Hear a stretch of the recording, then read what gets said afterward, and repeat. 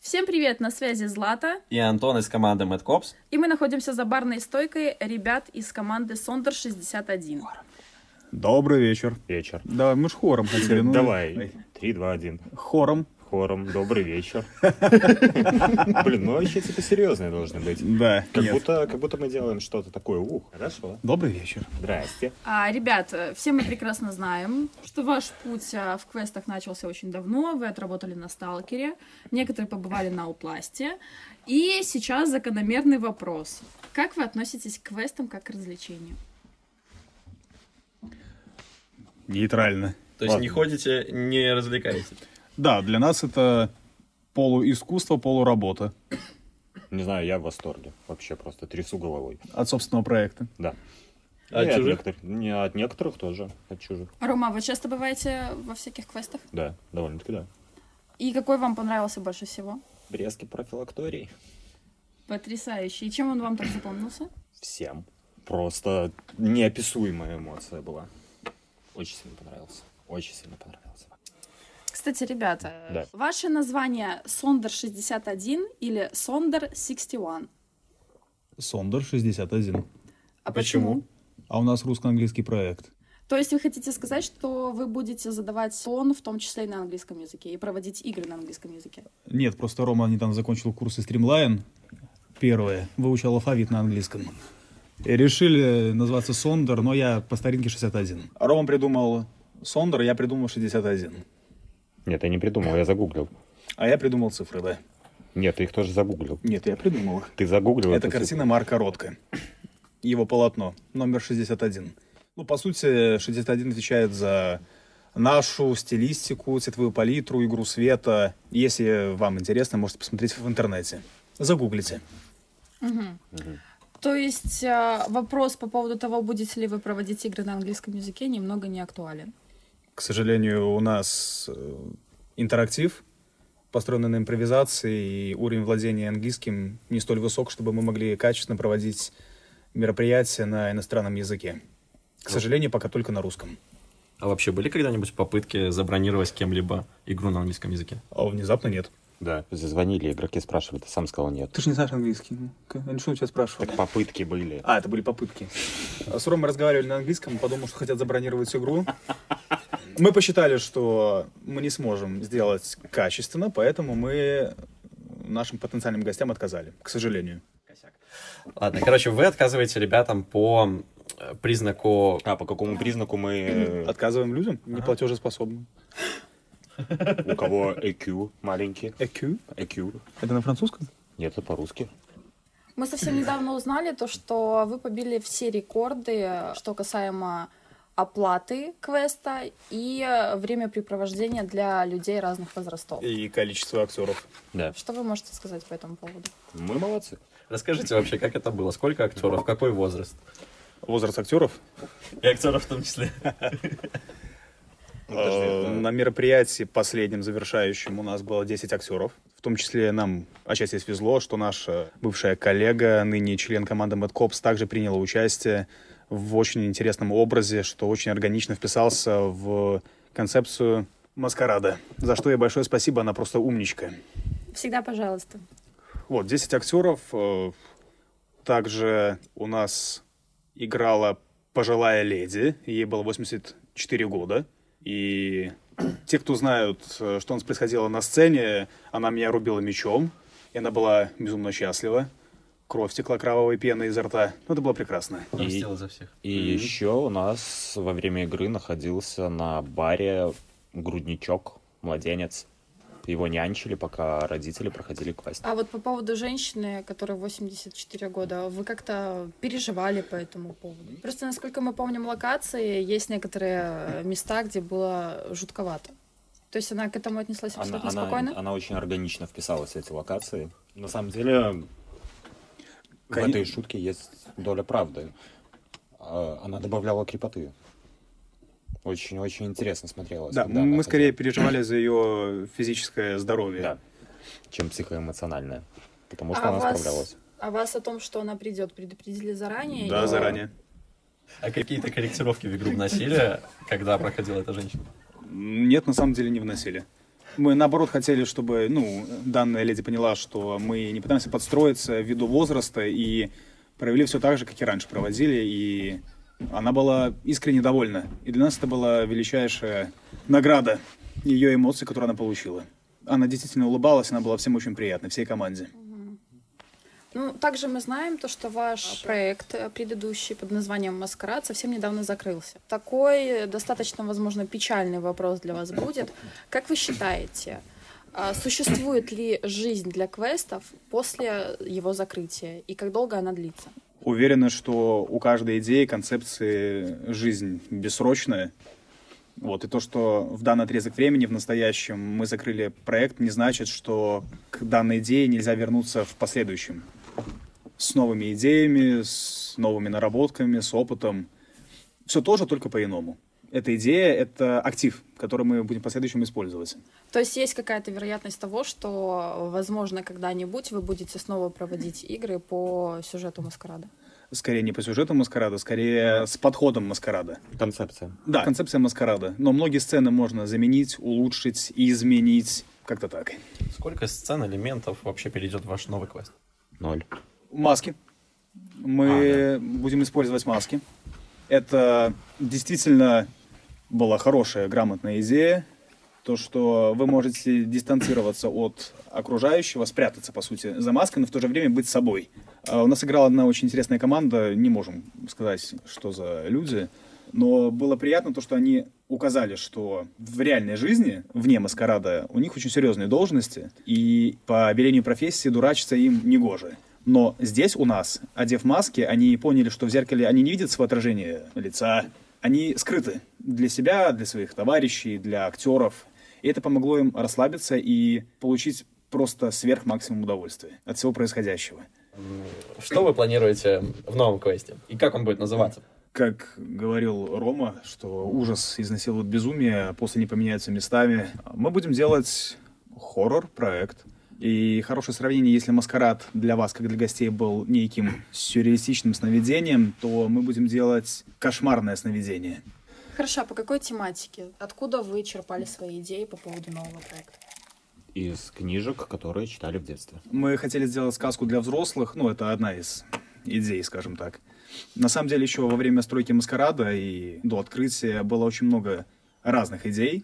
Частично мы взяли наши первоначальные задумки, частично нашли в себе что-то новое, что мы хотим показать нашей аудитории. Что касаемо сюжета вашего нового квеста. Мы уже понимаем то, что это будет хоррор, и это будет что-то новое в области Минска. И поэтому хотелось бы задать вопрос. Это будет квест скорее на побегать или, зная ваш прошлый опыт с иммерсивным театром, это будет как-то на общение?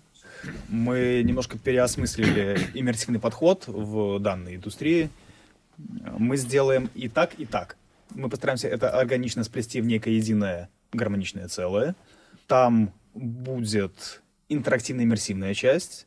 Она будет переплетаться с классической моделью квеста хоррора, которая всем известна, которая всем понятна. Мы имеем в виду не модель поведения актера, а именно что квестовая модель. Да. Стоит ли ждать какие-то загадки?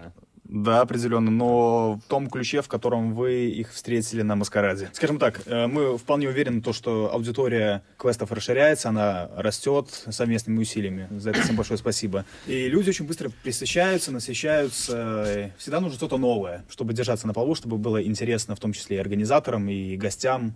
Механизмами, но наши тела тоже механизмы биологические. Загадки можно делать завязанные на психологии, на общении.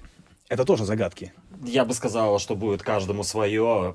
Если на «Маскараде» мы делали такую глобальную какую-то психологическую загадку, обман в обмане и еще раз в обмане, и людей это грузило, то сейчас, скорее всего, будет простая механическая загадка, какая-то модель, но людям, которые хотят углубиться в сюжет, им будет предоставлена такая возможность. Даже все возможности. Она не будет навязана, то есть каждому будет свое. Кто-то просто пробежал по хоррору, а кто-то погрузился в определенный мир. Да, мы понимаем то, что квесты — это развлечение. У людей хватает ужасов и в реальной жизни. И мы пытаемся найти баланс между аттракционом и событием для людей. Конечно, мы хотим дать какую-то высокую мысль, сделать это запоминающимся, чтобы было что обсудить, о чем подумать после завершения. Но в то же время мы понимаем, что людям нужно где-то отдыхать, разгружаться, менять реальность. И мы сейчас стараемся найти баланс между первым и вторым.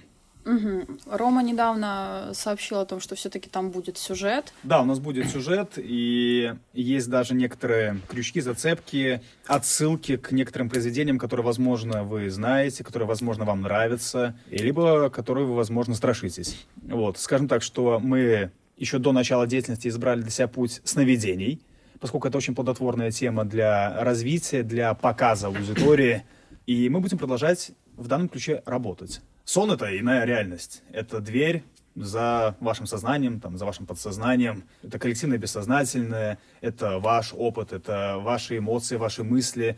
Это дивный, огромный, даже, наверное, бесконечный мир, где можно черпать просто бесконечное количество интересных сюжетов, и так до бесконечности. Там. 2 восьмерки. То есть можно рассчитывать на множество частей этого квеста? Нет, не совсем. Мы хотим попробовать показать, как бы это ни странно звучало, католический лимб. Только в современной адаптации, в современной стилистике. Название будет как-то связано с этим? Ну и таки будет лимб. Почему вы решили затронуть только первый круг ада? На самом деле лимб — это не первый круг ада. Точнее, если полностью раскрыть этот вопрос, в очень известном произведении Данте это был первый круг ада. Но вообще это очень интересная концепция, идея, философия, как место вне места, пространство вне пространства. То есть есть ад, куда попадаем мы все грешные, не заслуживающие прощения. Есть рай, куда попадают блаженные, которые следовали всем канонам каждую секунду своей жизни. Есть чистилище, где грозные ангелы с огненными мечами убирают у людей грехи с помощью физического воздействия. А есть лимб.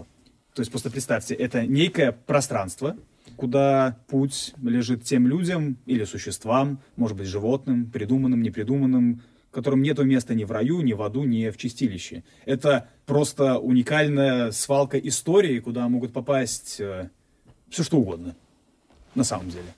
Хорошо, такой вопрос. Какова вероятность того, что можно будет встретить персонажа Вергилия у вас в квесте? Вероятность крайне высока.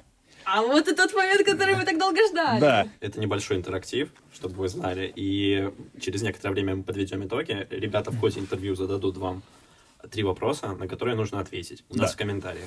Те, кто правильно, наиболее верно и наиболее оперативно ответит, те получат поощрительные призы, о которых мы напишем в посту. Позволю себе дополнить сказанное Антоном, что, как мы говорили, мы за живой диалог. Мы бы хотели, чтобы на данные вопросы вы еще порассуждали.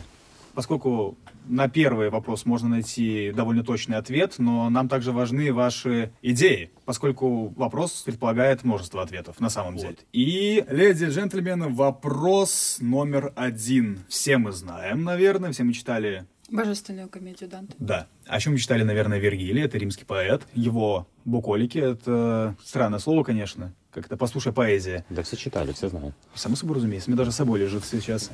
Обычная школьная программа. Естественно. Подумаешь. И вот, как вы думаете, почему именно... Буколики. Да, почему именно нет? Почему именно Вергилий являлся проводником для Данте в аду и в чистилище? Почему он согласился? Почему он явился на зов? Почему именно он? Почему не другие персонажи? Все мы знаем, что в античной истории ярчайших примеров праведных нехристиан было просто с головой. Почему именно Вергилий? Как вы думаете? Вот такой вопрос вам задает команда Сундер 61. А мы, собственно, повторяем свой вопрос для них. Будет ли у вас в квесте Вергилий? Да, будет. Всю интригу порушил. У нас будет Вергилий. Вот придется его не делать теперь. Но вот вопрос, будет ли он, как под копирку, вести себя согласно божественной комедии, либо он будет походить на персонажа из последнего фильма фон Триера, о том, который построил Джек. Мы не скажем. Мы не скажем, да. Я думаю, что вам будет интересно увидеть данного персонажа в рамках нашего мероприятия. Он будет собирательным образом. Ранее вы упомянули о том, что квест основан на католической тематике, то есть... Это Никита поспешил. Собственно, у нас возник вопрос. Не боитесь ли вы каких-либо проблем со стороны религиозного общества нашей страны? Я, наверное, попрошу прощения. Я имел в виду, что мы берем идею католического лимба, но не значит, что мы будем ударяться полностью в религию. Мы расцениваем лимб как идею, как состояние души. Это то, куда вы попадаете после смерти, либо это состояние вашей летаргии, либо это ваша переходная ступень между чем-то и чем-то. Это пространство вне пространства. Мы никого не хотим обижать, никому не хотим ничего доказывать. Это авторское видение данной идеи, которая имеет право на очень широкую трактовку. Так получилось довольно неплохо для нашей работы то, что меня как человека интересует германская дедовская космогония. Мне по духу времени близка ранняя средневековая мифология, космогония, именно что вот западная, европейская. И что интересно, то, что у романа совершенно свое восточное видение, вот, взятое из ранних политеистических восточных течений. Ага. Да. Вот поэтому на синтезе Востока и Запада рождаются очень интересные идеи. Я именно тебя таким всегда и видел. Про вот Германа вот эту вот штуку и немножко восточного от меня. Вы позиционируете себя как иммерсивный театр. Угу. Сложно ли подбирать актеров? Нет, потому что актеры это мы. И больше никто. Ну, больше никто. Никогда. То есть вас будет только двое? Да. И в новом квесте Возможно, также. временами один. Нет, конечно нет. А какие образы можно будет встретить в вашем квесте? Леди и джентльмены, вопрос номер 2. Скажите, пожалуйста, вот лимб, туда попадают разные персонажи, скажем так, выдуманные, невыдуманные, вот скажем, вот вы выдумали себе друга в детстве, выросли, вот куда он попал? То есть ваша мысль материальная, она имеет полное право на некое физическое воплощение. Вот где он находится? Скорее всего, в лимбе. Ну, мало ли, я не знаю, я там не был, к радости своей. Когда вы попадаете в автокатастрофу, истекаете кровью и находитесь одной ногой в могиле, где вы находитесь в это время? Не у себя же в сознании, поскольку ваш мозг умирает. Где вы? И другой вопрос. Вы же прекрасно понимаете то, что до католичества история человечества насчитывает тысячи и тысячи лет.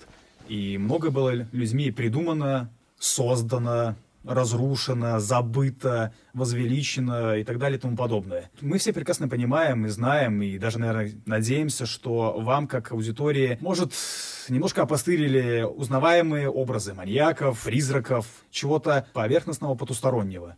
И вот как вы думаете, кто будет антагонистом в нашем произведении? Как ловко ушел Никита от ответа на вопросы. Но, тем не менее, это интерактив. И отвечайте на них в наших комментариях. Ребята, мы знаем, что вы сейчас приезжаете в новое помещение. Угу. Где оно будет находиться? Там. Недалеко переезжаем. Адрес все тот же, Старовиленская, 100. Просто другое здание. А метраж там будет больше, меньше? Чего ждать? Или это пока тайна? Чисто игровая зона будет 160 квадратных Давай метров. считать кубическими метрами. Вот серьезно, мы же можем кубами А мерить. мы, кстати, хотели задать вопрос именно с такой формулировкой. Да, давай померяем кубами. 150, и там потолки. Да, у нас где-то примерно 400 кубов. 400 кубов игры, да? Да, 400 кубов игры. Это бешеное количество вообще метров, эмоций и всего такого. Ночных кошмаров. Кошмаров, да. Вы можете проходить прямо вверх наискосок. По диагонали. Да, не будет ничего линейного. Все. Двигайтесь как хотите, это же сон. И прохождение тоже не будет линейным. А вот тут... Мне кажется, вы огорчите кучу прошедших ваш квест людей, если он внезапно окажется полностью линейным, без каких-либо развилок хотя бы в конце. Нет, мы не говорим о том, что он будет полностью линейным. Просто мы делаем поправку на то, что при свободе действия на маскараде большинство наших гостей не в шутку терялось. А в какой-то мере это может повредить именно хоррору как жанру. Но, естественно, у нас будет не линейное, не коридорное. Я на полслова, пожалуй, оборву это. Прекрасно сказал. Я думаю, игроки, которые проходили квест, прекрасно знают, как выглядит ваша комната отдыха. Мгм. Это барная стойка. Да. Что стоит ожидать в новом квесте? От комнаты отдыха? Да. Ничего. Абсолютно ничего. Абсолютно ничего. Мы Ее не, не будет. мы не ставим целью... Сделать красивый чиллаут и все на этом. Даже так, в рамках маскарада было очень действенно и приемлемо то, что по завершении мероприятия была столь обширная лаунж-зона, подготовленная специально для отдыха наших гостей. И опять-таки в рамках хоррора это не нужно. У нас другие предпочтения, да, другие цели. Мы не хотим дать вам качественный хоррор. Мы хотим вас напугать. Нельзя, чтобы вы были в состоянии расслабленности. Вот. Раз уж зашла речь о барной стойке, когда мы общались с вами ранее, вы планировали сделать маскарад чем-то большим и хотели приглашать сюда множество людей, устраивать какие-то вечеринки, встречи по интересам и так далее. Может ли это воплотиться на той локации, которую вы делаете, или вот вообще без шансов, и это строгий хоррор, никаких вечеринок и так далее? К сожалению, в рамках нашего следующего проекта никаких вечеринок, только хардкор. А как же Хэллоуин и все с этим связанное? Отказано. Никаких вечеринок. Никаких вечеринок. Все. Совсем никаких вечеринок? Никаких вечеринок. Все, никакого веселья. Только ужас, безумие и все. Но вы же такие веселые ребята, как вы Нет. сами будете Да. Нет, Да, всё, мы больше очень не веселые ребята. Нет, больше не веселые. Все, веселье закончилось. Мы Я повеселились. Все. Это не значит, что мы не будем делать в последующем некие проекты типа маскарада с разными предложениями. Но в рамках нашего хоррора, в рамках лимба, будет только то, что будет там. Все. Как бы это странно не звучало, наверное, но... А стройка уже начата? Или пока что у вас разбор старого квеста? Мы уже заложили первый кирпич. Сегодня была... Деревянный, да? Да, была церемония постройки. Ленточку перерезали? Да.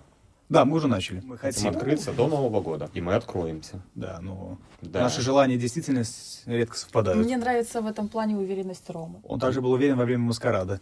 И Если бы ты мне не мешал устроить маскарад, согласно этой уверенности, можно спросить третий вопрос нашего интерактива касательно другого квеста и его открытия. Расскажете? Да, вы про квест Морг? Нет. Так, вы про квест не дыши. Правда или действие? Нет. Да, господи, про что же эти ребята говорят, а? Какой еще квест открывается? Не знаю. Возможно, это шутка какая-то первоапрельская. Ну, мы можем вам немножечко намекнуть. Намекните, Давайте. пожалуйста. Когда откроется квест Resident Evil? Спасибо Антону за этот чудесный вопрос. Не секрет то, что наши коллеги по компании Дорск, по проекту Stalker, открывают свой дебютный проект Resident Evil также в стенах Минского фурнитурного завода на Старовиленской 100. Который делает удивительную фурнитуру и... И эксперименты ставят. Да, нам за это не платят. Определенно. Да, действительно, нам искренне интересно, когда же наши друзья откроют свой проект, и мы более чем уверены, что вам также интересно, когда же это случится. Мы не знаем ответа на этот вопрос. Я думаю, что только организаторы знают ответ на этот вопрос. Нам интересно с вами это обсудить в рамках живого диалога у ребят в группе. И вернемся снова к вашему. Да. Отличный вопрос про квест Артхаус. Да, Артхаус скорее не отдельный проект, это... И был, и есть, и остается очень, сказать, рискованный проект, потому что идея, заложенная в основу этого квеста, этого представления, этого шоу, извлечь из людей настоящий ужас, настоящий страх, не увеселительный, не такой, как извлекают в других квестах-хоррорах. То есть была идея дать именно серьезную эмоцию. В каком-то роде артхаус должен был стать испытанием. Да, возможно, как бы это странно ни звучало, худшим квестом в Минске, поскольку это даже был бы, наверное, не квест, и как не был, не будет. Рома сказал по поводу настоящей жесткой эмоции, и здесь интересная мысль, я как раз-таки от Ромы услышал, когда мы дискутировали на эту тему, что люди, когда идут в квесты, в хоррор-квесты, они получают какой-то кайфанутый страх. Веселый страх. Веселый страх, да. Вы пугаетесь, вы на адреналине, вам где-то Смеетесь. забавно, смеетесь, рядом есть поддержка ваших родных, близких, друзей, товарищей. Вот, это одно. Но есть инструменты психологического воздействия, которые могут испугать за правду, дать настоящую эмоцию, не завязанную на страхе физического насилия, а скорее как моральный, психофизический террор, ну что-то такое. Мы очень переживаем, на самом деле. Мы уже даже тестировали в рамках маскарада Артхаус, на локациях маскарада. И очень противоречиво получается. Серьезно, может быть, слишком серьезно для квестовой индустрии на нашем этапе развития. Но это надо сделать. Нельзя стоять на месте, нужно продвигать данную сферу в массы, поэтому нужно что-то пробовать всегда новое. Мы попробуем, на самом деле попробуем в рамках Лимба сделать артхаус, который будет, кстати, только на двоих. Это очень важно. Это будет очень личная постановка для вас и про вас. Только попросим вас не обижаться, то что с высокой долей вероятности стандартные хоррор-эмоции вы не получите и даже не думайте идти за этим. Но это будет не приключение, а скорее переживание. Это будет настоящая эмоция, но веселого в ней не будет ничего. То есть это будет именно хоррор на 100%. Да, мы работаем с психологами, с сексологами, как бы странно ни звучало, с режиссером-постановщиком, с преподавателем актерского мастерства. Это крайне сложно сделать, но это надо сделать. Хотя бы попробовать. Из интересного, это тоже не секрет, что артхаус будет завязан на создании некого произведения искусства, некого арт-объекта, возможно. И это будет долгоиграющее. То есть первые гости начнут делать, последующие будут продолжать, это будет все фиксироваться, скажем так, и по истечению срока работы артхауса это будет комплексное, законченное произведение искусства, созданное нами всеми. А как оно будет вписываться, вот, собственно, эта скульптура или что бы то ни было в сам лимб? Не будет ли он мешать? Нет, он скорее будет даже дополнять. И тем будет интереснее, что в рамках лимба на этом не будет акцентироваться никакого внимания. И это будет пространство для мышления, для осмысливания наших гостей, которые пришли на лимб. Хорошо, а что по поводу антуража в вашем новом квесте, который будет называться лимб? То есть мы знаем, что вы очень серьезно всегда подходите к этому вопросу. У вас есть люди, которые занимаются этим непосредственно и связали с этим свою жизнь. Это было заметно по маскараду, потому что в нем был дикий, просто потрясающий минимализм с долькой претензий. Что вы скажете по новому квесту?